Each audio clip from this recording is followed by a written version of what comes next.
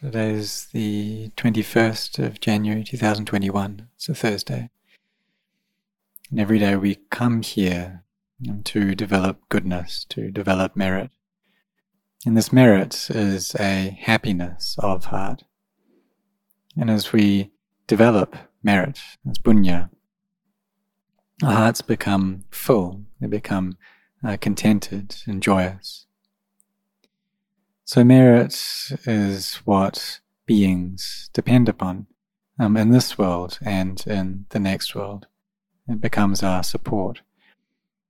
And so the next world, we can understand that as being tomorrow. We see that one day is one lifetime, and so tomorrow is another lifetime.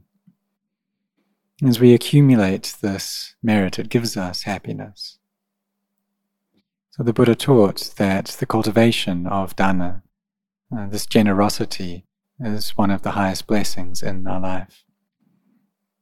And it's what gives us this happiness.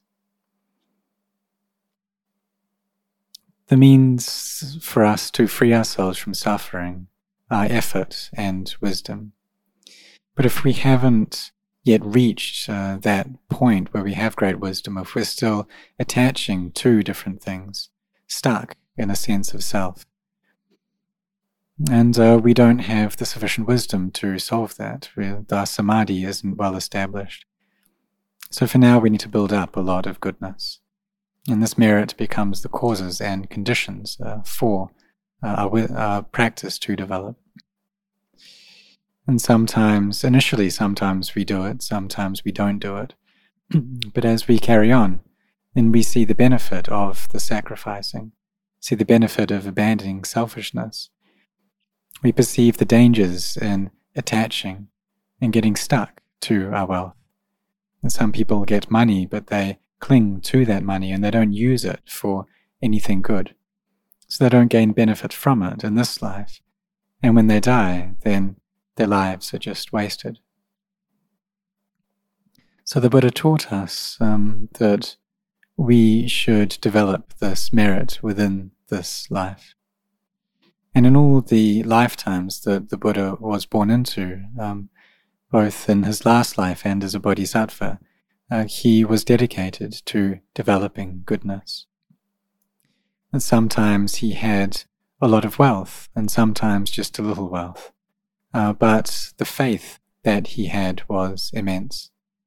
This was a great quality that he had. So this shows us that the building up of barami, building up of goodness is something that happens within our hearts. So just like if we make offerings of the 4 requisites to the monks, or we are generous, charitable to people who are in a difficult situation, the homeless or the elderly. We make offerings of medicines to monks who are sick. This is all acts which build up goodness within our hearts. And that goodness, it abides within ourselves, within our minds. And just like how a seed keeps the root, it keeps the trunks, the branches, the leaves, the fruits of a tree. All of those things are contained within the single seed.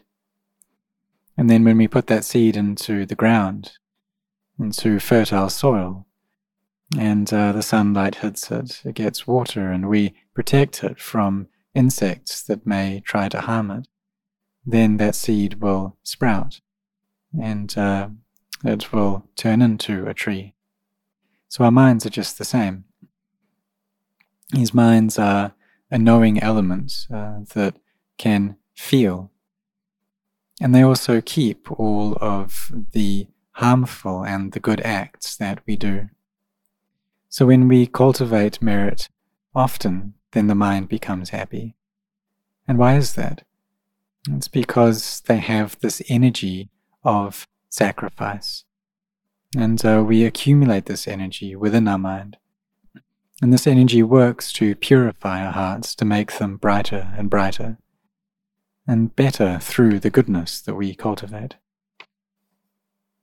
So if we make merit without the wish to gain anything from it, then this is the highest merit. And this is what is most able to bring the mind to purity. But it's not that wishing to get something back is wrong. That's okay to do that.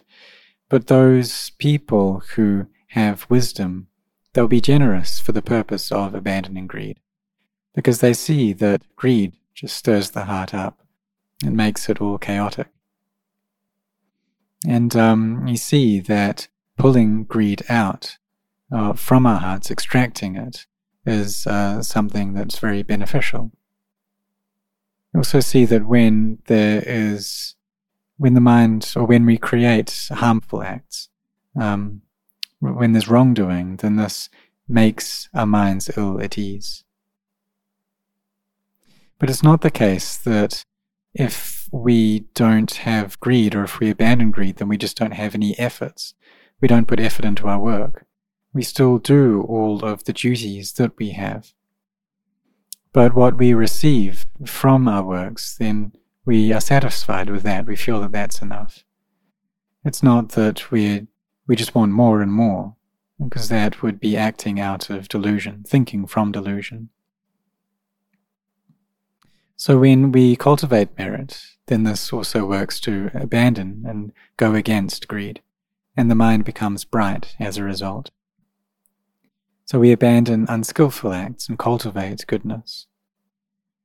And for those who have developed the quality of sacrifice, they'll also be interested in sila, in virtue, in not acting in any way that harms any beings or anyone. So there's both these qualities of generosity and of virtue. And the results that this gives to our hearts is that of happiness. So that's what happens when we do good acts, that we become happy people. But it's also the opposite from the harmful acts that we do. This also has its consequences as well, its results. And these come up in the form of inner turmoil and heat. And so the cultivation of goodness brings us great benefit. But what's on a higher level than this is having an interest in mental cultivation in the practice. Because when the mind is at ease already, it still can have some kind of attachment there. It can still be stuck in the sense of self. And then it's possible for things that cause suffering to arise. So sometimes we may experience or receive gains, receive praise and status and pleasure. But if we attach to those things and they start to change, they degenerate, they leave us, then suffering will come in its place. So Luang Por Chah taught that we need to train ourselves, to teach ourselves to have this endurance, and to gain Dhamma within our hearts, because this Dhamma is a medicine for our minds. So we need to train these minds, and this is something that's very important. And train the mind to not get involved in liking or disliking. But is that something that we're able to do? Having equanimity towards the sense impressions that we experience, that's not easy to do. Because it's natural that our minds just chase after all of these things that we experience. And it's not the case that by practicing meditation, we gain the full benefits of that in just a single day. And some people, even though they practice, they experience a lot of confusion, a lot of inner turmoil. So they try to teach their minds. And, this works for a short time, but then the chaos just comes back all over again. We must understand that this is normal because we're still training ourselves. We're not at the point yet where we just know something, or we receive or become cognizant of a sense object, and then we teach our minds. Our minds are able to accept that immediately. If we can do that, then we've become an arahant already. But now we are training, we're still practicing, so we need to endure. And in the beginning, this quality of forbearance is of great importance. It's the abiding quality of a practitioner, enduring with all of the sense impressions that we experience. If the mind gets pulled into liking or disliking, we train the mind to endure with that.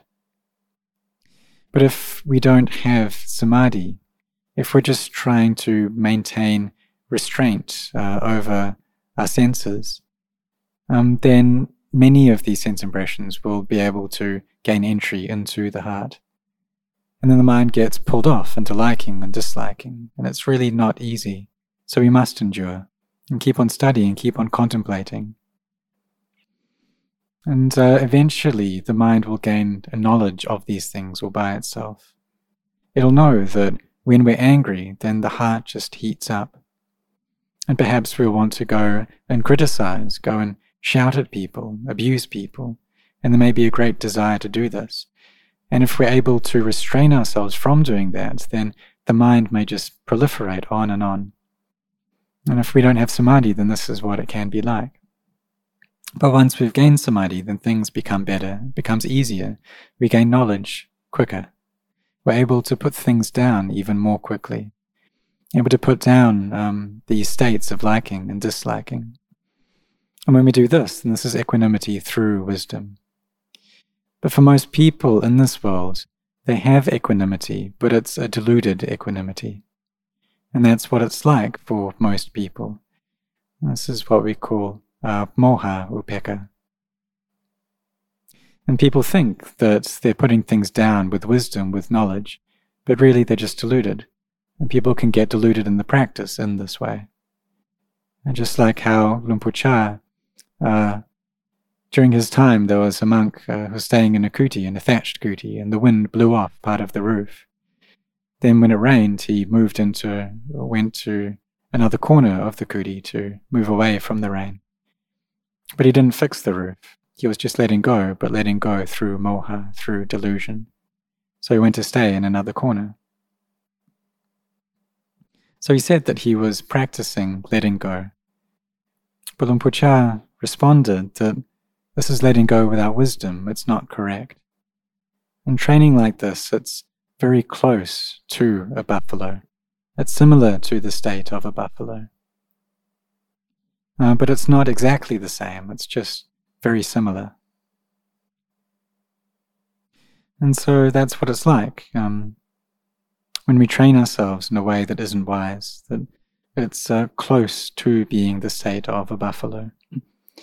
But it's not the case. The buffaloes don't have any benefits at all. They're able to plow fields.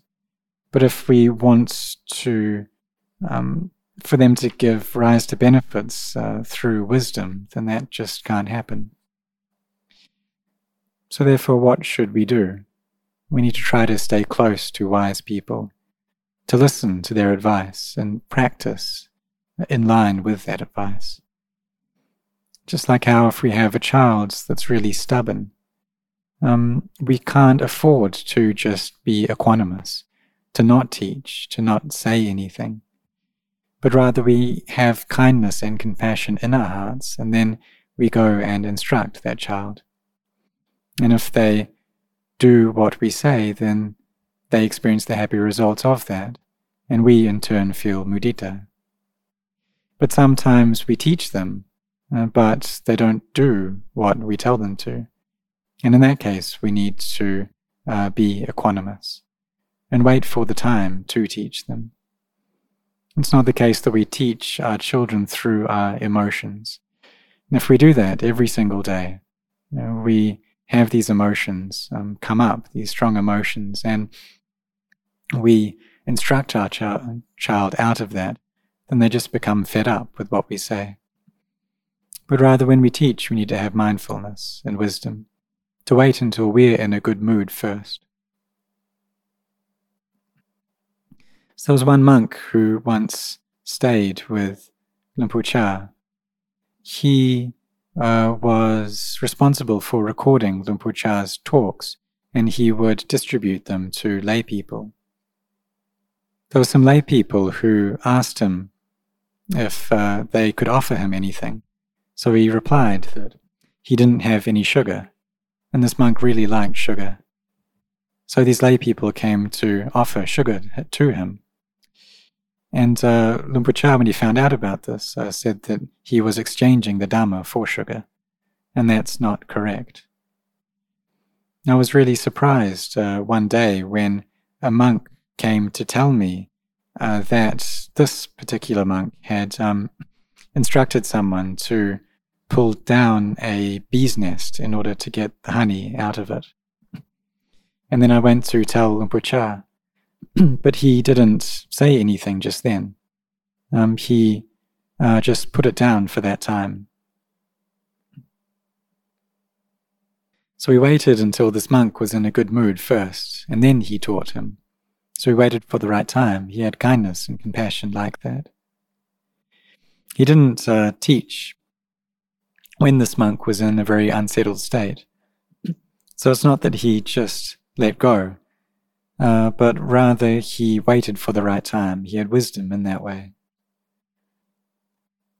So there was another time when Luang Por Chah had equanimity through wisdom, that there was a saleswoman who worked in the market in Warin, and she came to the monastery, and she talked at Luang Por Chah for 30 minutes straight. And she even ended up by kind of shouting at him.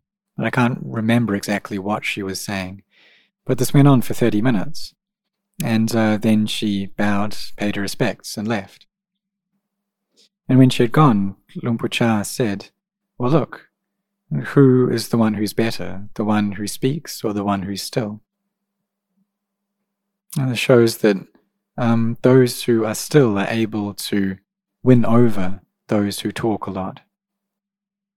Because these people who talk a lot like this, they just carry on talking, and then when they're done with the emotion that they had, then they just leave. So Luang Por Chah was able to teach through his stillness. So this practice of letting go, training ourselves in it, it does take time. And initially we need to bring up a lot of forbearance. If the mind is liking or disliking, then we need to endure with that first. And carry on enduring, carry on studying it, carrying on contemplating into it. And in the end, knowledge will arise. And then we'll gain some peace. And the mind will be able to come into a state of samadhi. And through that, we'll be able to understand things with clarity. But if there's no peace, then we just don't know what's going on. So in that case, we need to endure first. When we do this, we train ourselves in this. And don't give up, don't abandon your efforts. If the mind is getting delighted by something, then we should look into that. We should pick up that object and study it. So say this body, for instance, if we're getting involved in liking towards that, we look into it and see that it's just a collection of 4 elements. And then when these 4 elements die, then what's left? What happens? When there's no air, and there's no breath, then this body passes away. It doesn't have the energy in it anymore. So the gravity of this world pulls it down. It pulls all these elements towards it. All these elements change. When the body is devoid of breath, it is also devoid of all its value. It loses its price. So this breath is the real thing that the body depends upon. And if people, whether they feel like they have a lot of money or a little money, all of this just relies upon our breath. When we have this breath, then we're able to stay. This brain is able to function, able to think about things. And then it proliferates, it creates goodness and evil. It thinks that this is good and that's evil. It can create liking and disliking. It can create love and hate. It's able to do all of these things. But if we have good mindfulness, then we'll see into this breath and understand that there's really nothing there. that this breath comes in, it stays for a bit, and then it goes. And all day, every day, it's just like this. And with every moment, the number of breaths that we have left is getting less and less. And this is what happens every single day. We're very fortunate to live in this world that has abundant oxygen, so everyone who's born here can breathe. And if we can breathe, if we have oxygen, then we can have life. But if our breathing system in the body becomes damaged, then things get very difficult for us. Even though we may have a lot of money, we're ill at ease, because this oxygen is an important food for our body. So just like how the COVID virus can destroy or harm people's lungs. And then when that happens, some people can come back, regain their normal state, but some people don't, and it can be really difficult for them because the oxygen, it isn't able to enter into the body conveniently like it could before. And for some people, their lungs get so damaged that they end up by dying. So therefore, right now, we have this breath, and we shouldn't be heedless. Even though we may have strong bodies, that's not for sure. Our life is not for sure. So we put our efforts into this training, using this life to cultivate goodness. And even though we're in this period of crisis now, we're able to cultivate goodness, just like all the lay people who, through their kindness, have helped out the monks here, who have made offerings to help the monastery. And so I and all of the monks here give anumodana. And this goodness that you're creating, it becomes the causes and conditions for happiness. So we see that generosity and virtue are some of the highest blessings in life. We also train our minds so that they keep these qualities of kindness and compassion with them always. And we just carry on doing this, carry on training ourselves in this way. And in the end, a clear knowledge into the Dhamma will arise. And really, it's not easy to see into this, because this arising and ceasing, it's happening all around us all the time. And just like how this breath comes in and goes. And all we have to do is understand this nature of arising, staying and ceasing. And then we've seen into the Dhamma, we've known the Dhamma. So we really need to train our minds well.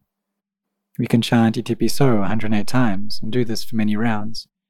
You try to recite Buddha all throughout the day, bringing our mind to stillness, and when it becomes collected and quiet, then wisdom can arise. We can see the Dhamma. So may all of you set your hearts on this.